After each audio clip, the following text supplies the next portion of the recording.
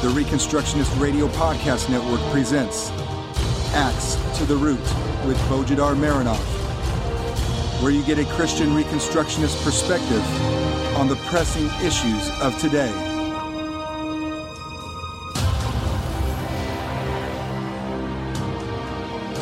Welcome to episode 85 of Axe to the Root podcast, part of the War Room Productions. I'm Bo Marinov, and for the next 30 minutes, I will take on the most ancient civilization on Earth today. Most ancient not in the sense that it has been around before all the others. That wouldn't be true, for it was a rather latecomer in the early days. Most ancient only in the sense that of all today's existing cultures, it can trace itself in time back as an uninterrupted cultural legacy farther back than any other modern culture. There were cultures existing before it was formed, but none of them survived for such a long time. Or some modern cultures may look back and imagine that they have something to do with some culture 2 millennia ago, but in reality they have nothing in common. Think modern Egyptians in ancient Egypt, or modern French in the ancient Gauls, etc. This culture has remained stable for so long that a modern representative of that culture can actually look at a literary artifact of 3,000 years ago and read what is written with only a little trouble. How many people can you find in Ireland today, for example, that can read the Ogham alphabet that was used only 1,400 years ago? Or how many Norwegians or Swedes can read their runic alphabet that was in use at the time of the Reformation 500 years ago? I don't even want to mention Cyrillic, the alphabet of my native language, Bulgarian, which was created only about 1,200 years ago, and I even have trouble reading some of the texts written 400 years ago.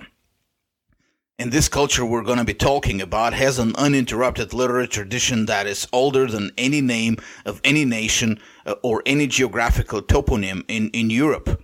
Even Hellas, the native name of modern Greece, the oldest surviving name in Europe, is younger than the literary tradition of that culture.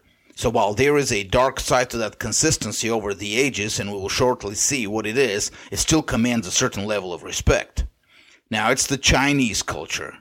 We have to hand it to the Chinese. They are the oldest existing culture today. We can legitimately overlook their other boastings, scientific or technological discoveries, or philosophical systems, or systems of social and military organization, etc. I mean, those are great, if they were true. It's just they were never developed into large-scale civilizational advances, so we can easily ignore them. For example, the ancient Greeks invented a steam engine, but they used it for religious special effects, not for any useful work. So we today say that it was invented by James Watt and others in England in the 18th century. He put it to work right away. But as far as culture is concerned, which means the overall norms and habits and cultural expectations and especially ethical judicial principles, a modern Chinese would feel much more at home with the Chinese of 2,000 years ago than any modern Englishman would with the Anglos of 2,000 years ago, or any modern Russian would feel with the Russians of 2,000 years ago. For one, he would be able to read the street signs, right? It surely is impressive, isn't it? Now, whether it is something to be proud of is a completely different issue, and we will get to it in a few minutes. Anyway, that is the culture I'm going to be talking about today, or rather will be using it as an example of an ethical judicial principle about the advance of civilizations. It ain't going to be easy though, and here I want to start with a disclaimer. I will be talking partly about the Chinese culture and about some of its collective psychology. I know there are Chinese folks among our listeners, and there are some among them that grew up in that culture. They know it inside out, all its details, nuances, backgrounds, context, biases, prejudices internally and externally, all the things that I can't know exhaustively simply because I have not grown in it. To be sure, I have always tried to be a sincere and unbiased student of Asia in its cultures and history ever since I got involved in Eastern martial arts and had interest in Eastern religions. That's before I became a Christian. I even took a basic course in Chinese characters, not to learn them in depth, but to understand the principle behind them. But I'm a European who is learning from other Europeans, and unfortunately most of the studies of East Asian cultures come from European observers. For some reason, there are very few Chinese, Japanese, Korean, or Vietnamese writers who undertake the task of explaining their cultures to Europeans. In psychological terms, East Asian cultures are rather shy and introvert, as in opposed to the extrovertness of the European cultures, not to mention the sometimes crass self-promotion and bragging of the American culture. Thus, I plead guilty from the very beginning. You will certainly find fault with some of my analysis, but I also want you to understand the truth of the conclusions in this episode is not affected by how detailed my knowledge of China is. I'm only using China as an example, but I could use any other culture and the conclusions will be the same. The reason China is a good example is because it has been the culture that in the last century has had a very keen interest in the question of how civilizations advance. But I'm getting ahead of myself here. 3 years ago, in March 2016, a Chinese chemist named Sun Weidong delivered a lecture to a diverse audience of professors, students, and just ordinary science enthusiasts at the University of Science and Technology in Hefei, a large city, about 8 million population in eastern China. But he didn't talk about chemistry. He talked about history. Not strange, by the way, given that much of his scientific career has been related to radiometric analysis of different historical artifacts. The strange part was the content of the lecture itself. Sun started his lecture with a passage from one of the most venerated historical texts in Chinese historiography, the Shijie, simply the historical record known to Western historians as the Records of the Grand Historian by Sima Qian, a palace historian for the Han Dynasty in the 2nd century BC. Sima was a very interesting and colorful personality himself, and we know a lot about his life, but I will resist the temptation to give details here. Suffice to say, he is considered the father of Chinese historiography, and his record is considered the foundational text of the Chinese civilization. It is truly believed that through it, Sima really created the Chinese civilization as a civilization by giving it intellectual cohesion that would make it survive as a culture for 2 more millennia, even in the midst of constant civil wars and foreign invasions and even foreign rule for several centuries. In that book, Sima put together from earlier sources the history of the Chinese civilization, starting from its early mythical origins in the Yellow Emperor and even the 3 god kings before him, before the 3rd millennium BC, going through all the early dynasties before the Han Dynasty, writing down a number of biographies of important historical figures compiled from a multitude of earlier sources, some of them lost to us today. The record is written in more than 500,000 Chinese characters, that's separate words, folks, and is longer than the Old Testament, while unlike the Old Testament, it's written by one man only. If you want to delve into ancient Chinese history, the book is free online in Chinese-English interlinear. The text that Sun Weidong quoted was from Sima's history of the Xia dynasty, the first Chinese dynasty that followed directly after the mythical period of the 3 god kings and the 5 emperors. The Xia dynasty itself is half mythical, half historical. You know how every culture on earth has its own myths and legends about the Great Flood? Well, in Sima's history, that flood happened during the Xia dynasty. Clearly wrong, but no doubt he simply recorded it faithfully from older records. The text in question here, however, is not the Great Flood, but the geography and topography of the empire of that first Chinese dynasty, considered the mother dynasty of the Chinese nation. Here's the text in question. Listen carefully. This is the geography of the empire of the Xia dynasty. Northwards, the stream is divided and becomes the 9 rivers. Reunited, it forms the opposing river and flows into the sea. Sun then asked the question, there is only one major river in the world that flows northwards. Which one is it? A member of the audience replied, the Nile. Then Sun showed a map of the Nile River and its delta, truly a stream that flows northwards and is divided into 9 tributaries, some of which reunite into opposing, that is on the other side, rivers. He then continued with his thesis. According to him, the roots of the Chinese culture should be sought not in any natural cultural evolution of the local population, but were planted sometime in the mid-2nd millennium BC by migrants from Egypt. The Xia dynasty, he believes, was in fact the Hyksos, a Semitic nation that ruled Egypt as foreign rulers in the 17th through the 16th centuries BC, declined in power in the mid-16th century BC and was expelled by a popular uprising, after which the native rule over Egypt was restored. Now, just to mention, he of course follows the modern accepted secular chronology of Egypt. I think that chronology is mistaken. The Hyksos' rule was in the 15th through 13th centuries BC, and the Hyksos were the biblical Amalekites, but this discrepancy is not important to my thesis here.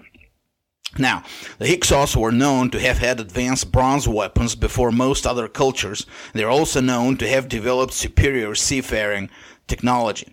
Sun argues that they might have sent expeditions as far as China, and also that after the fall of their rule in Egypt and after they were expelled from Egypt and much of the Middle East, some of them, or many of them, have ended up on the coast of eastern China, bringing with them their history and their technologies, which they then laid as the foundation of the later Chinese culture. So the Yellow Emperor and the pantheon of deities and mythical rulers that gave the beginnings to the Chinese nation should be sought not in China, but in Egypt. Sun did not leave it to one piece of evidence only. He had others. He himself started working on the theory back in the 1990s when he was still a young PhD student charged with the task of doing radiometric analysis of Bronze Age artifacts of the late Xia and early Shang dynasties. As a chemist, he was surprised to find out that the chemical composition of the alloys did not match the radioactivity of any of the metals found in Asia. They instead matched exactly the characteristics of bronze alloys found in Egypt, which meant that the metal must have come from the same mines, namely North Africa. At the time, his supervisor did not allow him to publish his data. There was a political reason for it. He was simply transferred to a different task. More than 20 years later, however, Sun is a world-class scientist. In addition to his degrees from the University at Hefei and his professorship at the Guangzhou Institute of Geochemistry, he also got a PhD at the Australian National University at Canberra and is also a Humboldt fellow at the Max Planck Institute at Mainz in Germany, and the regional vice president of the Society of Economic Geologists for Asia. So he could publish his thesis without fears that he could be silenced. Of course, to his earlier findings, we can add a lot of other evidence that seems to point to Western origins of the Chinese culture, but I will mention this a little bit later. I know, this is an unusual story, but you're all wondering, why am I telling it? What is so important about it in a podcast that aims at bringing covenantal, that is, ethical judicial analysis? So what's the covenantal part in it? It was in the response of his listeners and in the response of the Chinese public in general. See, in Europe or in the Americas, such hypotheses about historical origins are often presented, but their interested audience is usually limited to a small community of academics and history buffs. There are a number of similar origin theories in Eastern Europe among the different ethnic peoples there, and yet, even there, they are rather ignored by the majority of the population. Really, very few people today care where the Angles and the Saxons came from, or how much Celtic blood do the inhabitants of Spain or northern Italy have, or whether the modern Polish nation came from the Sarmatians, or whether the ancient homeland of the Bulgars was in the Altai Mountains or in the western Tian Shan. And such people with such interests are usually either history buffs or university professors or some marginal groups with nationalist or racist leanings who are trying to fabricate some sort of collective identity and sense of superiority for themselves. But in China, Sun Weidong's hypothesis gained a lot of attention, even among people who wouldn't normally go out of their way to dig deeper into the mysteries of ancient history. Sun's thesis was published online. It immediately drew a lot of comments. I mean hundreds of thousands of people. Under the title, The Ancestors of the Chinese People Came from Egypt, it was published on the Chinese travel site Kunyao, and from there reposted and republished on dozens of other platforms like portals, online forums, message boards. Kunyao also set up a separate webpage for comments titled Chinese People Came from Egypt, which produced thousands of responses. And these responses have not been all one-sided. Some, of course, have been direct denial and even mockery of Sun's hypothesis, but a marginal majority have been favorable, or at least careful to not dismiss the hypothesis just because it currently sounds ridiculous to the modern Chinese ears. Either way, the response was, well, gigantic by all measures. You go to any Western website or forum that discusses origins, and you will only find a dozen of diehard enthusiasts who participate. In China, this issue seems like an issue of life and death to hundreds of thousands or even millions of people. This is the phenomenon I want to examine here, namely the unusually active, almost obsessive-compulsive interest of Chinese people with the ancient origins of their culture. Truly enough, as a friend of mine mentioned once, the native Chinese mentality is fundamentally racist, so there is that element. There's an even deeper issue there, and when examined, it supersedes the native racism as a factor in determining the Chinese interest with history. And in fact, while this other factor may still be racial in its presuppositions, it is rather opposite to racism in that it is rather a racial inferiority complex. Yes, it is possible for a culture to have both racial superiority and racial inferiority complex.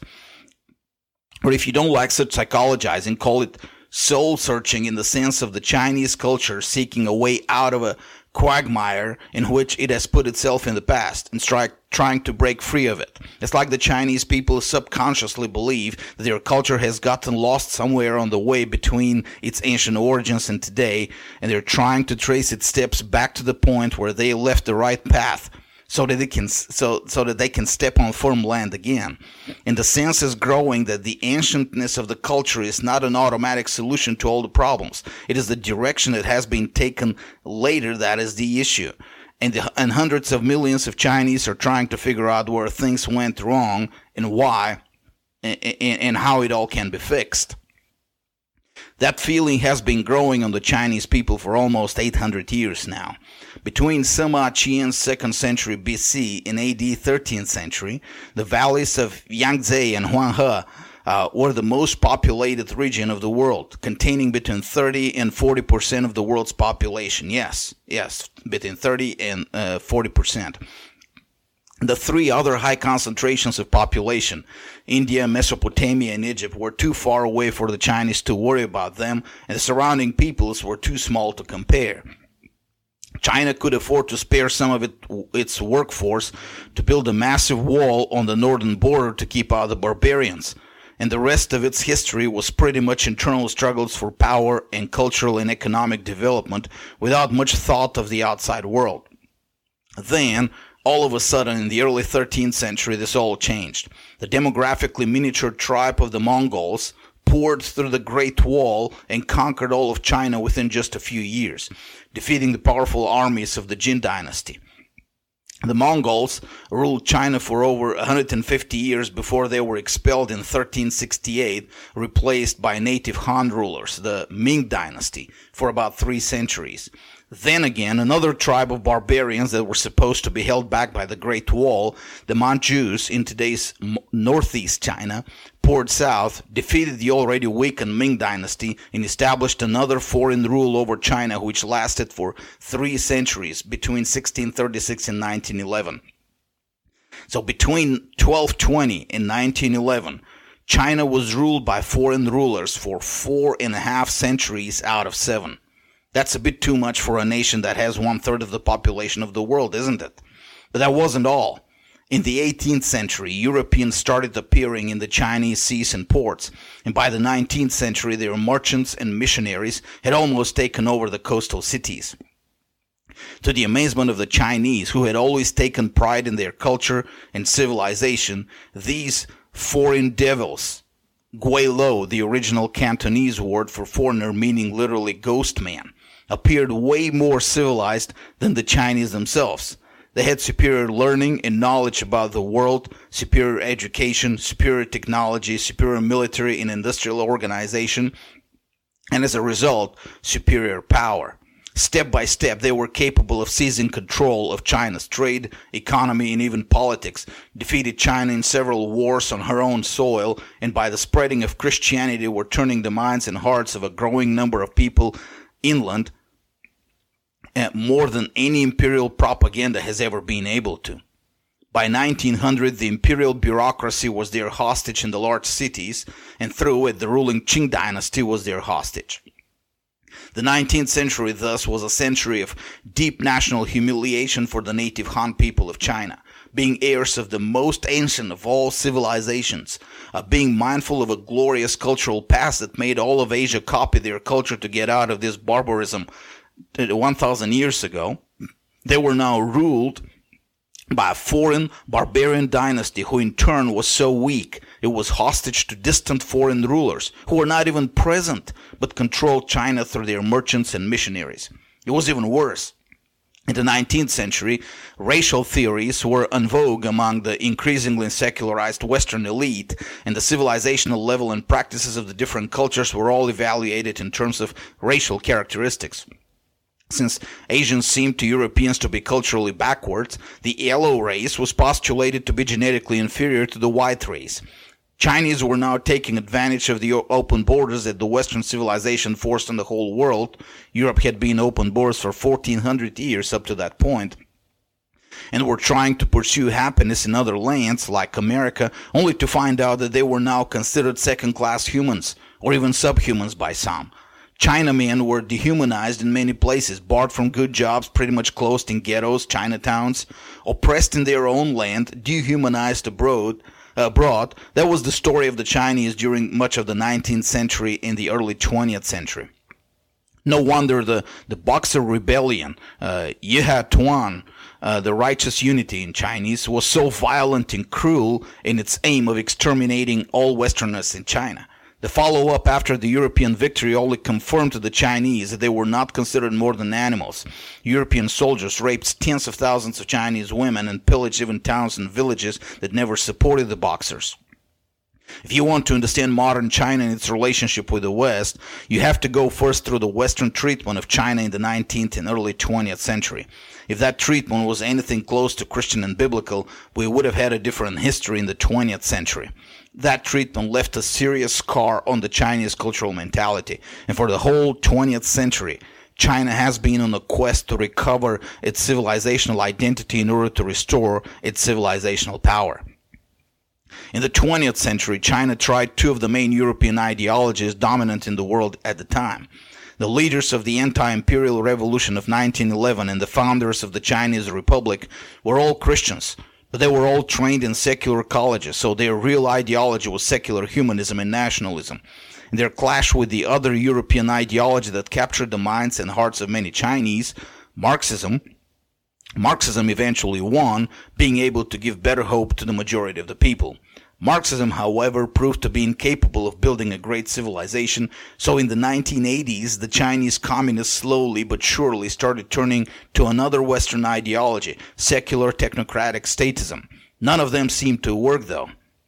So the hope is placed on something else, in some direct physical lineage to civilizations even older than China. There must be something in the very inner nature of the Chinese people, something that goes back beyond the failed civilization of today and its predecessors. Some inner nature that would give a promise, a prophecy, a predestination that the Chinese culture will rise again from the ashes and will indeed become again the real Zhonghua, the central kingdom of the world.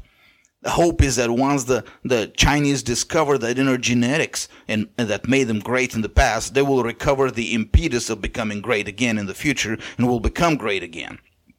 The current period of being considered the world's barbarians and savages will then be considered only a deviation once the Chinese culture discovers its true identity and rises again from the ashes. They just need to find that identity.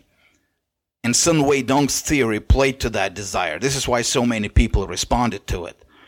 Now, this is not the first time this has happened. The quest for Chinese roots in the West was prominent in the 19th century, especially among the growing middle-class intelligentsia in China that was becoming increasingly anti-imperial and pro-Western. In 1892, Albert Thierry de la Couperie, a French historian and linguistic scholar, published a book titled The Western Origin of the Early Chinese Civilization, in which he claimed that the Chinese civilization was brought to China by Babylonian migrants, and the Yellow Emperor, the likely mythical ancestors of the Chinese race, was actually a Mesopotamian tribal leader.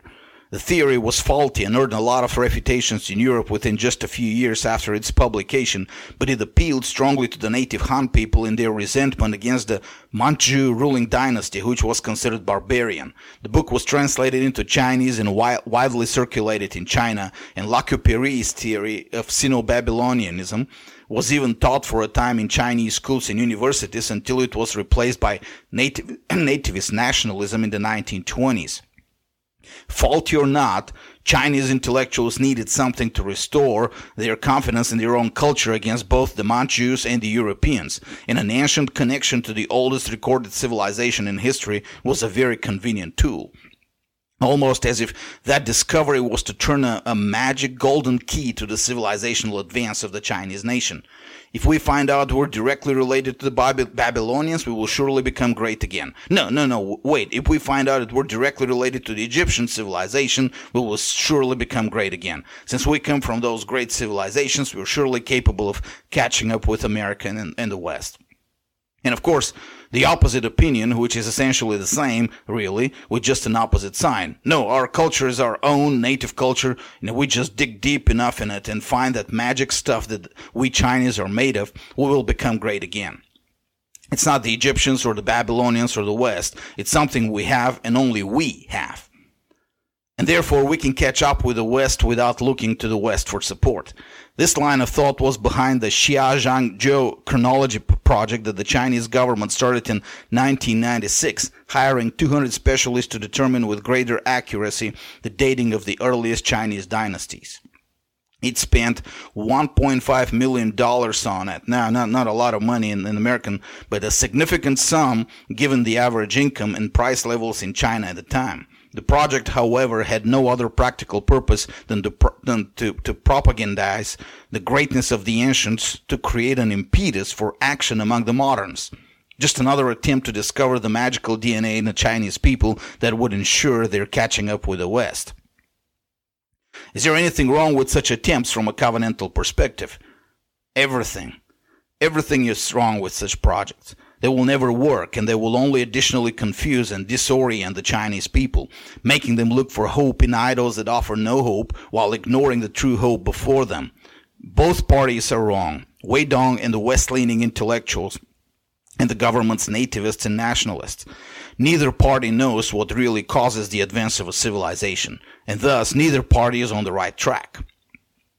For those of our listeners who have heard my old sermon of some time ago, What is Man?, you will recognize the antithesis here. The antithesis between a metaphysical, static view and definition of man and an ethical, dynamic definition and view of man. Paganism views man and defines man based on a view of man's inner nature, something inside man that makes him what he is. Whatever that nature is, man cannot escape it, whether by his own effort or by the effort of anyone else, be it another man or God. That nature will always define man and will predestine and ordain his actions. Man's moral imperative in life, therefore, is not to pursue a purpose or a destiny, but to discover his true self. That is, to discover who he is and comprehend it with his mind. That true self may be found most probably in what he was handed down from his ancestors in terms of physical heritage, mainly genetics, which is the basis for all the cults to the ancestors, including modern racial theories. But it could be many more things. It could be the lineup of the heavenly bodies at the time of his birth, which would magically affect the inner makeup of a man and preordain him for life. It could be his economic status, as in Marxism. It could be the climate conditions in which he has grown up, or the form of his skull, or the subconscious memories that condition him from his childhood.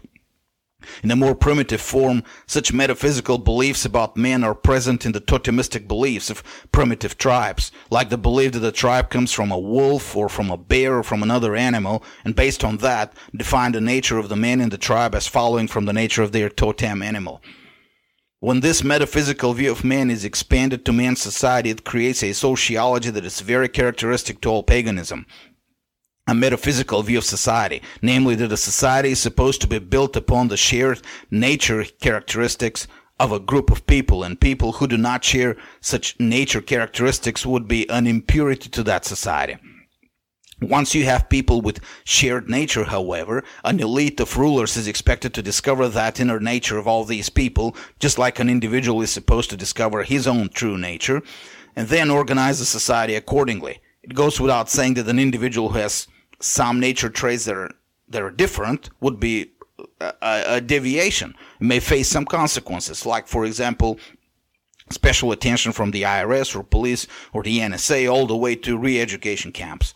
Either way, we should expect that a sociology based on the metaphysical view of man would be obsessed with some impersonal factor that gives the magical key to the advance of civilizations.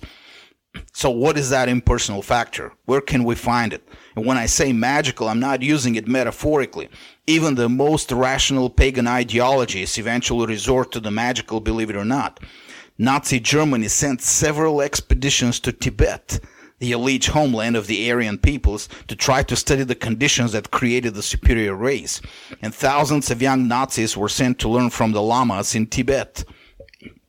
Communist regimes encouraged the proliferation of the so-called extrasense experts, and even put them on government pay with the purpose of getting an insight into the psychology of man. Against the backdrop of such institutionalized insanity, the Chinese obsession with the ancestors seems rather trivial. But it is still the same metaphysical religion. And it never produces results. Why? Because man is never defined metaphysically, but always ethically. And therefore his civilization is not the product of man's metaphysical nature, but of his ethics. If you have been immersed in rationalistic philosophies and religions, there's one thing that bugs you every time you read the Bible. The Bible is never interested in defining man as he is. As a matter of fact, there is really no definition of the world in general as it is. We have a description of how man was created, but we have no description of what he is made of or what he is, really. We have no mention of some metaphysical element that makes man different from the rest of the creation. In fact, if anything, the Bible says that man was made out of dust. That is, he's metaphysically no different from the nature around him. The woman was different, however. Unlike man and the animals, she was not made out of dust. And yet, the Bible places an enormous emphasis on the uniqueness of man as a creature, to the point that the author of Hebrews makes the angels serving spirits to that creature made out of dust, Hebrews 1:14. Man is elevated above all the creation, but we're not told what exactly is put in him that makes him so special. True, God breathed the breath of life in his nostrils, and this is how the dust became man, but we're not told anything about that, what that breath of life may be. In the first chapter, we're told that God made man after his own image, but what is that image? What metaphysical characteristic of man defines God's image? Is it his mind? Couldn't be. Otherwise, people of lesser intellectual qualities would have less of the image of God, and we know that can't be true. Is it his emotions? Well, then people of more emotions would be more godly than those who are calmer, right? What is it that defines man as the image of God? We don't have that answer. Or rather, we have it, but it is not in the form of a metaphysical or ontological definition. It is something else. The image of God in man is defined as a task. That is, man is defined not statically as a nature, but dynamically as a task. Or if you want to pun, here it is. Man is not defined is defined not as a being, but as a doing. It is not what he is that defines the image of God, but what he is created to do. Here's the text in Genesis 1. Let us make man in our image, according to our likeness, and let them have dominion. The next chapter continues by describing man entirely in terms of his task. In fact, the whole Bible continues by describing man entirely in terms of his task. We're told nothing of man as nature. The only time when God asks the question, what is man, he asks it to ridicule those who think man is something without God and without the task God has given him. But man is entirely described in relation to his task of dominion. As a side note, we have the same about God. We're told nothing about the inner nature of God, but we know God through his works. And since the task given to man is ethical, it is only defined in terms of good versus evil, obedience versus disobedience, righteousness versus wickedness. The biblical definition of man is entirely ethical. Man is a creature, a creation made to worship God and to obey God's dominion mandate for him on earth. It is that simple. We will never know our true nature. We're never given that true nature in the Bible. But we will always have our task, which defines our true ethical nature before God. And what we're before God will be defined by how faithfully we go about obeying His covenant. What does that look like when translated into sociology? Pay attention now. Here's the biblical verse for you. I quote now, "See, I have taught you statutes and judgments, just as the Lord my God commanded me, that you should do this in the land where you're entering to possess it. So keep and do them, for that is your wisdom and your understanding in the sight of the peoples, who will hear all these statutes and say, surely this great nation is a wise and understanding people. For what great nation is there that has a God so near to it as is the Lord our God whenever we call on Him? Or what great nation is there that has statutes and judgments as righteous as this whole law which I'm setting before you today?" Deuteronomy 4:5-8. A culture is only as great as is the socially dominant ethics of its people and its institutions. Not greater than that. How people view good and evil and do righteousness, how they set up their institutions to do justice, is the only thing that determines the future course of a civilization. All other civilizational factors depend on it: economics, business, art, literature, science, technology, financial power, education, psychology and mental health, the life of the local community, social cohesion, etc., etc., etc. Since man is entirely defined by his ethical standing, his whole civilization is entirely defined by its ethical standing before God. But what is often missed by non-Christians and sometimes by Christians alike is that ethical commitment is not part of man's inner nature. Or to be precise, the right ethical commitment, the one that makes man righteous and just and his culture great, is not something he is born with, nor does he inherit it in his genes. Man is born with an ethical commitment he has inherited covenantally from Adam, but it is the wrong ethical commitment. But to acquire the right ethical commitment, man must make the right ethical choice, and he must make it self-consciously against his own nature. Digging deeper to discover his true nature won't help man become great. It will only drive him to despair, if he is honest. So in order to make his culture great, man must forsake his inner nature and everything it involves. Heritage, conditioning by his environment or his family, the subconscious, the lures of his economic status. That's what the Bible means by crucifying the flesh. Not that the literary biological flesh should be mortified, but that the metaphysical nature of man must be denied any say in what a man believes and thinks and desires, and only his ethical will speaks and rules. And that ethical will needs to be radically changed, newborn, in order for man to achieve that. Admittedly, man can be passed down some training in righteousness from his parents if they were righteous, but in the final account, the decision must be on individual level first and must be recommitted to with every generation for a civilization to prosper. The greatness of a civilization is a matter of self-conscious ethical choice of the millions of individuals who constitute that civilization. When Europe excelled as a culture, it was not because Europeans had anything superior in their nature or in their past to look up to. To the contrary, Celts and Germans and Greeks and Latins and Slavs have always been primitive barbarians with a past that held nothing to be proud of. But the rise of the Western civilization came when a religion hit the West, a religion that was capable of changing minds and hearts like nothing before, and it was that religion that turned the barbarians into civilized peoples. The pace of civilizing Europe for 2,000 years depended on how closely Europeans stuck to that religion. When they deviated from it, they became more barbarian. When they recovered it and grew in it, they became more civilized. When in the 20th century they abandoned that religion and returned to the superstitions of their barbaric forefathers, they turned into the same barbarians they had been 2,000 years before.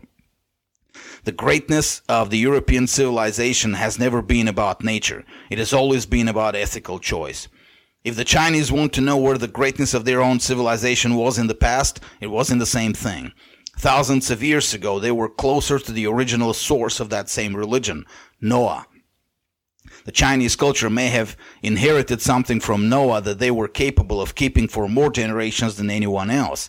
The exodus of Israel from Egypt must have also had quite a ripple effect around the world. After all, the largest and most powerful empire of the ancient world fell under the wrath of God. So the giving of the law on the Mount Sinai must have been a news that reached all over the world. Also, given the accepted chronology of the Xia and the Shang dynasties, they must have existed around the time of Solomon, and we know that Solomon's glory and fame was known throughout the world to all the kings, and all the kings were seeking the presence of Solomon to hear his wisdom. 2 Chronicles 9:23. The Xia and the Shang dynasties must have been affected by those events and must have adopted at least partially the ethics and the justice of God's law as God predicted. I have mentioned before that Eusebius, the church historian of the 4th century, claims that the whole world knew of the law of Moses and that law was the foundation for all civilized cultures. And we know from the Bible itself that the Magi who visited the newborn king came from the east. Matthew 2:1. How far east we're not told. It could have been Persia, but we know from ancient Chinese sources that Persian Zoroastrianism had deep influence on the Chinese culture. So the combined influence of the inherited memory from Noah and his sons, the world sensation of the destruction of Egypt and the thundering of the law from the mountain, and the fame of glory of Solomon's wisdom were the real root factors for the greatness of the Chinese culture and civilization. China grew in population and influence and power not because it had superior genetics or superior magic qualities. It grew because it managed to maintain the ethics and justice of the law of God for a long time. The Shang dynasty, the second official dynasty on the list of Chinese dynasties and the first that is proven to have existed historically, did have an official religion that believed in one supreme God creator, Shangdi. Although that official religion was mixed with pagan practices like divination and sacrifices to idols. However, for all we know today of that dynasty, it was the real root of the modern Chinese culture. And it was also the longest ruling Chinese dynasty, covering a period of 554 years, longer than any other dynasty in the written history of mankind. In short, China was great because it followed a great God. It followed him imperfectly, as much as a pagan nation can in the centuries before Christ, but it still allowed a lot of his influence to rule its society. And just like the European civilization, the moment that influence was lost, China deteriorated to the same barbarism it despised in the surrounding cultures, and eventually got conquered by them and humiliated by them and viewed as the world's barbarians by nations who just appeared on the map a couple of hundred years ago. God is not mocked, and he is still not mocked. So the Chinese have it wrong. Civilizations do not advance because of some magical quality of their people. Genetics, climate, ancestry, ancientness, origin mean nothing. The only thing that makes a people great is faith in the God of the Bible and obedience to his covenant. Sun Weidong's theory may be right or may be wrong. It doesn't matter. China's future of greatness is not in its history. It is where the greatness of Europe and the West was. In the history of another nation, the ancient Hebrews, and the faith that came out of it, Christianity. And that's where the Chinese need to be looking at for answers. The book I will assign for reading this week is The Formation of Christendom by Judith Herron. It's an amazing historical study. You'll be surprised how much the early missionaries were aware that they were building a civilization, not just planting churches. And it is a book that should be read by all the Chinese who are concerned about their culture. That is what needs to be replicated in China. And of course, you still need to read R.J. Rushdoony's The Foundations of Social Order, but you knew that already. Keep Bulgarian Reformation Ministries in your prayer and giving. We're a missionary organization devoted to building the intellectual foundation for the future Christian civilization in Europe through translating and publishing books that apply the gospel of Jesus Christ to every area of life. Yes, we're self-consciously building a civilization, not just planting churches. Mark that. Visit BulgarianReformation.com, subscribe to our newsletter, and donate to a work that has proven effective over the last 20 plus years. And God bless you all. This was a Reconstructionist Radio War Room production. Axe to the Root with Bojidar Marinov. Please visit BojidarMarinov.com and ReconstructionistRadio.com/Axe to the Root.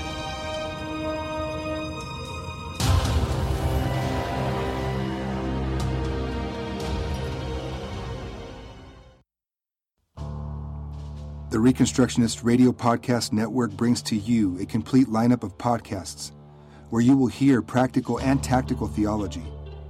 Our desire is not simply that you consume our shows, but that you also live out your faith in every area of life.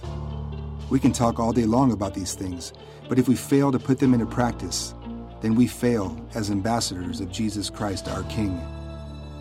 Subscribe now to your favorite Reconstructionist Radio Podcast Network shows, or you can subscribe to the Reconstructionist Radio Master Feed, where all of the content we produce, including the audiobooks and audio articles, will pop up as soon as they are available.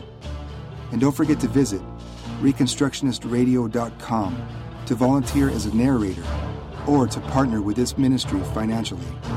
May the Holy Spirit stir you into action for Christ and His kingdom.